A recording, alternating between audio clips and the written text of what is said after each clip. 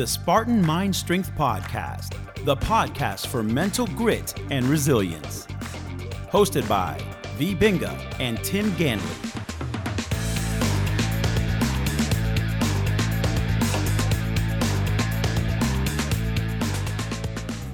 Hello everybody, this is V. And this is Tim. And this is episode 5 of our Spartan Mind Strength podcast. Welcome, welcome, welcome. Today, we're just going to rant.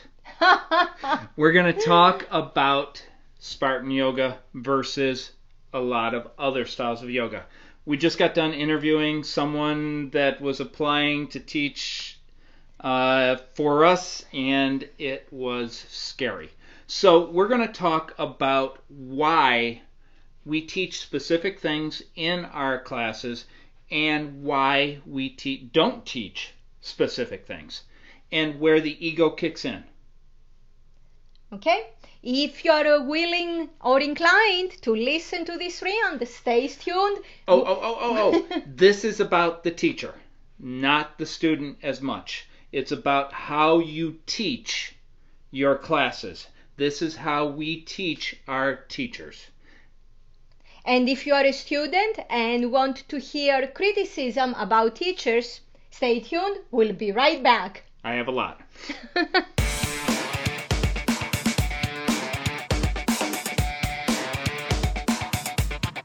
So we teach one specific style of yoga, and we've named it Spartan Yoga.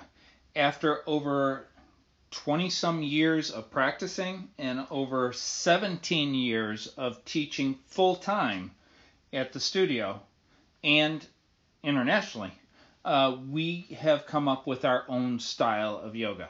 And so we want to go over a little bit about that to see the difference between what Spartan Yoga is versus what a lot of traditional yoga is. And our studio when we closed held 37 people. Retired the studio. When we retired it, we had it for 17 years. And when we retired it, our studio held 37 people. 34. Yes, but we fit 37. Yes. And that was pretty much all the time. So when we retired the studio, we had a style that we believe and we seen through people coming in that they loved it. It was a style that kept people all different ages, all different sizes, all different physical abilities. Yep, male and female. It brought in everyone. And so we called it Spartan Yoga. It was in a heated room, and we would bring it up to about 102. Mm-hmm. And then throughout the class, we would then drop the heat. But with that, there were certain poses that we would teach, certain poses that we wouldn't teach. So today, basically, we're going to go into why we would teach several of the poses and why we wouldn't. So today is all about yoga. So if you want to hear anything else, it's all about yoga.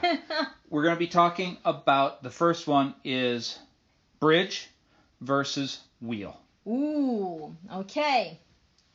Tell me about bridge. Okay, the bridge pose. The bridge pose is where you lie on your back, you bring your heels underneath the knees, feet are forward, and everything is hip distance apart. And you lift your butt as high up as you can, and arms stay along the side of your body. That's what we call our bridge pose. Arms do not come underneath your back and interlace the fingers and all that. So, real quick though, is the specifics for that is to target one thing most important. It's all about the glutes. And for anybody that's taken V's teacher training, everything is all about the glutes. Because a strong butt has your back. We'll get into that later. But the way we teach the bridge pose is to target the glutes, glute strength. And that's why you don't bring the arms underneath your back and use it as a chest opener. And yes, it can be a wonderful chest opener, but there are a million other poses to target opening the chest. Also, there are lots of other poses to target the hamstrings. However, there are very few poses in yoga that target the glutes. And if somebody's gonna tell me, oh, you can do that with chair pose, or you can do it with one-legged balancing poses, yes, you can, but what happens when somebody has so weak glutes that they don't even know what it feels like to engage the glutes? Then they end up using hamstrings or quads or even calves and hurt their joints and all that stuff. The most effective pose to target glute strengthening and help people become familiar with what their butt feels like, other than just sitting on it, is bridge. And bridge is it's one of our main poses. It's a staple pose for us. Yep. It's like bread and butter. But we don't do wheel. Yes, we do not teach wheel. The way we look at poses is, first of all, when we teach a certain pose, what are we trying to target? Are we targeting strength? Are we targeting mobility? And which body part? And then, is there a risk of injury? And yes, there is always a risk of injury. Lying on your back in corpse pose, in savasana, you can get hurt. There is always risk of injury. Actually, I see a lot of people don't feel comfortable at all. That's why they bend their knees. Yep. And so there is always risk of injury. But the point is, how high is it? And if something were to go wrong, how wrong would that be? So you have the ratio, the risk of injury versus reward. For wheel, there is no benefit from the wheel pose that you cannot get with other poses that have a lot less risk of injury. The wheel has a very high risk of injury. It is an extremely high maintenance pose that has zero return. I would say negative return. You can, if you do use it, you might be able to get a drink at a bar. Yeah. By going into wheel. It looks good on Instagram. Yeah. But besides that, it really does very little for the body. Yes. And actually, we know a lot of people that have injured themselves practicing that pose. Yes. Because you have pretty much every single joint involved. And when you are in wheel, every single joint has to go in a position that's completely the opposite of how you spend the rest of your day. So that means that your fascia has to extend in completely opposite way than the rest of the day. Your muscles, tendons, ligaments, and all that. And also, you don't know if the shape of your bones allows you. Wait, what do you mean? Yes, there is the shape of your bones? Yeah. There is such a thing in yoga. There is that thing that everybody forgets about, and that's your bones. Your bones are not going to change their shape. And if you force it, a lot of bad things can happen. I remember we had a teacher, and I'm going back to like 2000, 1999, 2000, and she would cry because her guru told her that if she could not sit in full lotus, she will never find enlightenment. So she would force herself. She would go physically in pain to get into that pose, and she would try to make people stand on her legs. There were all these different things, and she ended up really damaging her hips because she believed that that was the only way she could find enlightenment. Yeah, and unfortunately, this is happening a lot these days. For example, going back to wheel, Tim said that student had people stand on her thighs to help her open up in full lotus. Well, what happens is something analogous in wheel. A lot of times the teacher or the wannabe guru or whatever, Which there's a lot of wannabe gurus out there. They'll go and grab you from your waist and lift you. And we officially know of people who have gotten damaged for the serious damage for years because of wheel. Wheel, yes, exactly, wheel, and then a down dog also. Unfortunately, down dog, such a basic pose, and I call it basic because even everybody knows. Everybody teaches it. And everybody teaches it, and so that leads me to the next pose. And the next pose is down dog. Oh, yes, good. Thank you. Yeah, I was hoping we would go there. Down dog. A very, very common complaint of wannabe gurus is that, oh, the student is doing a short dog or whatever. I don't even know how they come up with these labels. Down dog. There are different ways to use down dog, and the most common way in commodity yoga is for hamstrings. Can you explain what commodity yoga is first?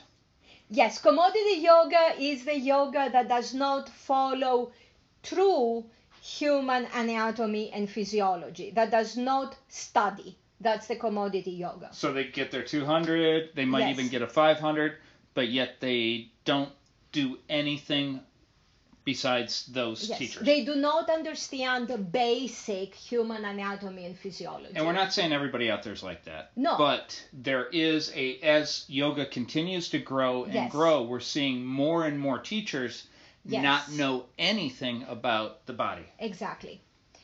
So down dog is used for hamstrings in commodity yoga. And so having said that, one of the most common cues is that your heels have to touch the floor and your hands have to be placed a certain way. The inside of the elbows, the eyes of the elbows have to face a certain way, and all of that. And even so much so that the teacher will come behind you, grab your hip, or push your heels to the ground. Exactly. And they call that, I don't even remember the term that they use when they put hands on. Oh, the hands-on adjustment? Yeah, adjustments. Yes. Oh, we're adjusting you. But literally, a lot of them are hurting you. Yes. Oh, yes. And I have personal experience with that. And I am still looking for him. However, down dog can be used as an upper body strengthening pose, because by pushing the hands on the floor and pushing the floor away from you, you can actually create resistance that helps you develop some strength to your upper body. And then you don't worry whether the heels touch or not, and you don't worry about your hamstrings, because again, you have other poses that help you extend your hamstrings. So instead of working hamstrings on a down dog, it would be a lot better to do it on a standing forward fold. Standing forward fold. A seated forward fold, a seated one-legged forward fold. What else? Cat-cow. Yep, gotta love cat-cow. And a lot of your power yin poses. Yes. So down dog, and actually even in our class, we worked it for strength. But since the head is still below the heart, yes, it's an inversion. Perfect.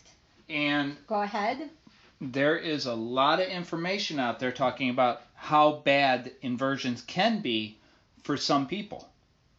So even in our class, we went in and out of down dog very quickly, so we didn't stay in inversions, especially in a heated room. Yep. Not in the vinyasa flow. No. I have to say that. So we would use it just quickly as a transition. Yep. It's a very quick transition in the sun salutations, and it's not being held. And there is evidence, even the National Institute of Health, that's all you have to do is look for possible yoga injuries. And they talk about it being an inversion. Yes. And for retina, for the eyes, yes. So you don't know what your clients are like. Yes. When they come into a class and you start putting them in headstands, handstands, plow, all these inversions, and making them hold it for long periods of time. Yes, that's it. So even standing forward fold, you do not want to hold other than a few seconds. No. So in reality, our style, at least, is more about strength. So we're not holding flexibility poses. We're just going for mobility. We are going for mobility. Movement within your full range of motion with strength and control. That's the definition of mobility. Excellent. So we talked about down dog. Yes. We talked about bridge. What about headstand? We talked about wheel. Yes. Headstand. Ooh, you want to go there? Okay. Headstand is a full inversion where your head touches the ground. We are not talking about handstand. We are talking about headstand. So that means that the top of your head rests on the ground. Yep. Okay. And when you get into it, what's the benefit of that? Well, what people will tell you is, helps you look at the world upside down, helps you... It changes your perspective. Yes, thank you. That's the poetic way, yes. It doesn't change your perspective. No. Even if you say, it reverses the blood flow, do it with a milder inversion. Do it with a standing forward fold. Do it with a down dog. There are so many things that can go wrong with a headstand. Going back to your bones again, there is such a concept as proportion. So think about it. When you're in a headstand, you have actually stand up. Don't go in a headstand. You stand up and you extend your right arm all the way up, and then bend the arm at the elbow, and then see if your elbow goes above your head or below your head. For some people, the elbow will go above their head. But for a lot of people, the elbow will be below the top of their head. What that means, if the elbow is below the top of your head, it means that when you are in a headstand, a lot of your weight, most of your weight, will be supported at the top of your head, which means that puts compression on your neck. And if you don't have a real strong neck. And if you don't have a really strong neck or a strong enough core if you can't hold plank. If you can't hold plank for off your knees for longer than 2 minutes comfortably, it means that your poor head, neck is going to absorb all of that weight. And then Tim said if you don't have a strong enough neck. Also, if the shape of your spine, of your cervical spine, is not as perfected as it should be, that puts even more compression on your cervical spine. Forget what happens on your shoulders and all that stuff. So you are actually a very serious injury waiting to happen. Forget the pressure on your eyes and all that. And even though you shouldn't forget the pressure on the eyes. Yes, because, I'm saying yes. Yeah. Oh yeah. Yes. Forget the forget part. And also, what happens is it's a matter of time before something detrimental happens. And what people forget is that It's a matter of time. So bad things may not happen right here, right now. They may not happen in a month. But in a couple of months or a couple of years, if you keep pushing it and pushing it and pushing it without working on figuring out whether you should be doing it or not, and I don't know why you would want to do it anyway, but it's a matter of time. So, and also a lot of nowadays it's on Instagram all the time. Oh my goodness. Everybody's got to do a headstand Yes. on. In fact, I see headstand addicts. Headstand addicts is one of the hashtags that so many people use. And we know Yes. that people become addicted Oh yeah. to those. We had a student that waiting in front of the studio, she would put her mat down and go in a headstand while waiting for class. Because Or she couldn't. while talking Yep. to us. Because she couldn't just talk to you. She had to Yes. go. So, can you get a little bit in the Ayurveda aspect Yes. of why are people addicted to headstands? Because they have imbalances, dosha imbalances. Okay, there is in Ayurveda, there is the concept of the Vata constitution or the Vata bioenergy. The Vata bioenergy is all about movement. And the two main elements in that bioenergy are ether and air, or space and air. And Vata is supposed to have a certain flow within our body, mind, and emotions.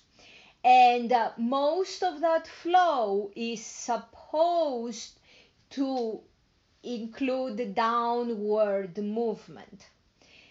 And if that downward movement is not happening appropriately, a lot of that space and air starts to accumulate in our head. And then we develop mental and emotional imbalances. We are too much in our head. Having said that, forcing inversions without also doing the corresponding grounding poses, so just forcing and forcing inversions, you are just forcing that space and air, that Vata bioenergy to accumulate in the upper part of your body, which is your head. So you are reinforcing an addiction. And you cannot tell me, oh, my body knows, I know what's good for me. Because when you are after a certain point of derangement, when you have reached a certain point of imbalance, your body doesn't know what's good for you. In fact, it goes against. In fact, it craves what keeps you further out of balance. So, let me get this right. So, in Ayurveda and Raja Ayurveda, both talk about when you're in balance, you crave things that keep you in balance. Yes, when you are balanced. So when you are balanced, you crave things that keep you balanced. But when you're out of balance, you crave things that continue to bring you out of balance. Exactly. And that's what happens. That's why you have headstand addiction on Instagram. And I also want to bring in something that I've seen a lot over the years, and I know you've probably seen it also, is the people that have to do the headstands, have to do the inversions, have to do that, isn't the rest of their life is a lot of out of balance also. Yes, it is. Yeah, it is. They're the ones that freak out quickly. They're the ones that get upset fast. Yes. They're the ones that are usually... Yes, that they cannot control their thoughts and their emotions. And if you cannot control your thoughts and your emotions, you are addicted to them. That's why you are addicted to the headstands that keep your thoughts and your emotions out of control. Excellent. We'll be back with another pose. Do you like what you hear? The Spartan Mind Strength podcast is available on Apple Podcasts and all other popular podcast destinations. Please subscribe today and consider leaving us a rating and review. It helps us spread the word and help others find our content. Don't forget to leave a comment and any questions you may have. Tim and V would love to hear from you.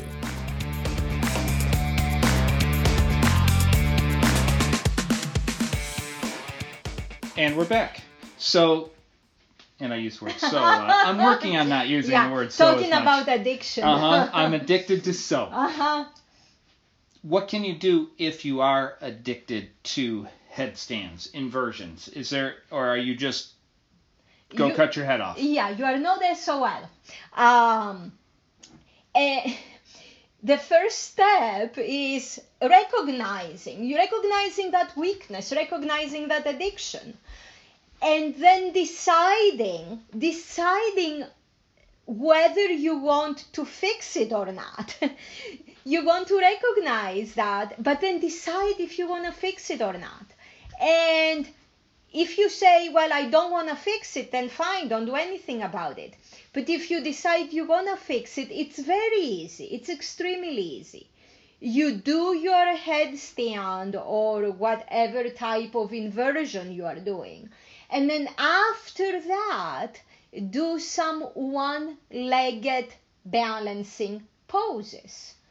One tree, Shiva, warrior 3, dancer if you want, half moon, do one-legged deadlift flow, one-legged squats, all that, our Kali dance, flamingo dance, toy soldiers, anything. Anything that kicks in one leg, because the one leg is... The most grounding pose is anything that involves one-legged standing balancing, period.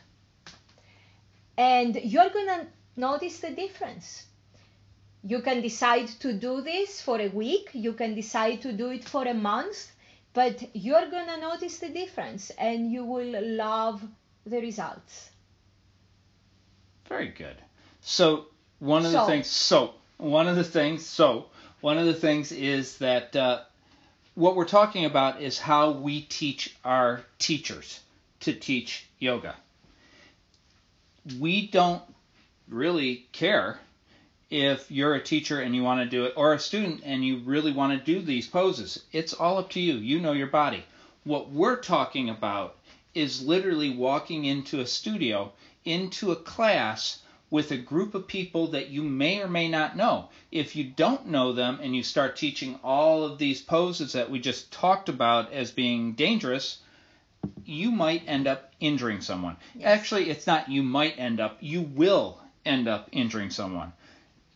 If you are doing a class that you know everyone in it, but you don't know really what happened yesterday to them. So again, you may end up injuring them. So one of the things is that teaching group classes is actually a very new thing. Up until not even 100 years ago, it was all basically one-on-one. And then they would do a Mysore, where they did their own practice with the person watching, but yet it was their own practice. Today is so much different than it was 80 years ago, 50 years ago, yes, where it was literally one-on-one. Now we're teaching one teacher to 50 students, 70, 90.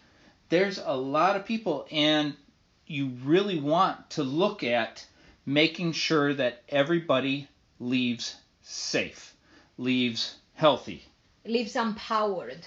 Oh. And it is extremely egotistical to think that you know your student's body. It is extremely egotistical to assume that you know the student's body. And please don't tell me that, if they keep practicing, they'll get there. Because they don't have the right tools to get there. Because a successful headstand, if your bones allow it, requires extreme core strength. And 99% of the students in your class, you included, don't have that core strength. A simple test is, can you hold the plank properly and comfortably for over 2 minutes without having to go on your knees? Yes. So there is a lot of things that you can teach in a class. Yes. That will let your students leave empowered. Yes. Will let them leave feeling great. Yes. Will let them leave wanting to come back. Mm-hmm.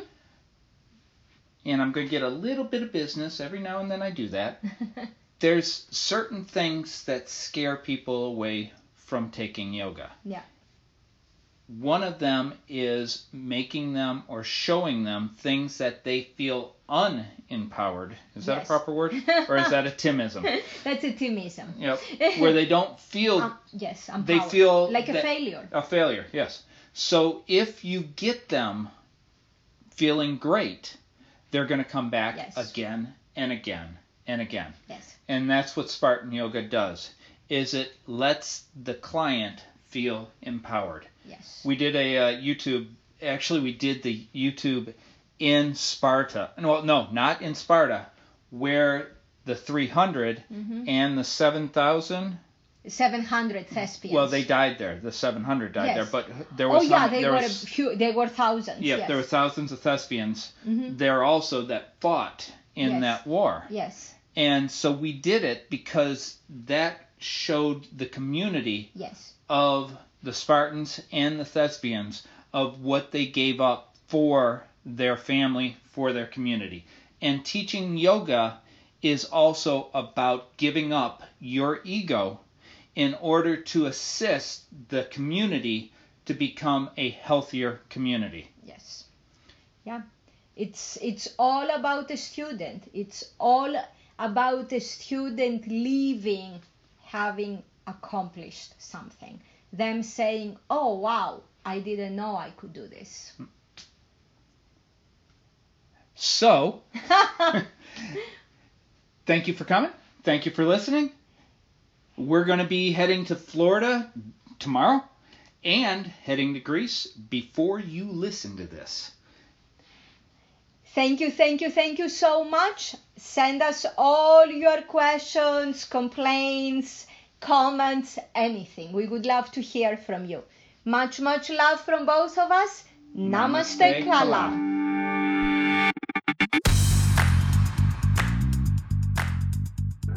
If you found today's show helpful, please give us a rating, a review, or both, and subscribe to the podcast and never miss an episode.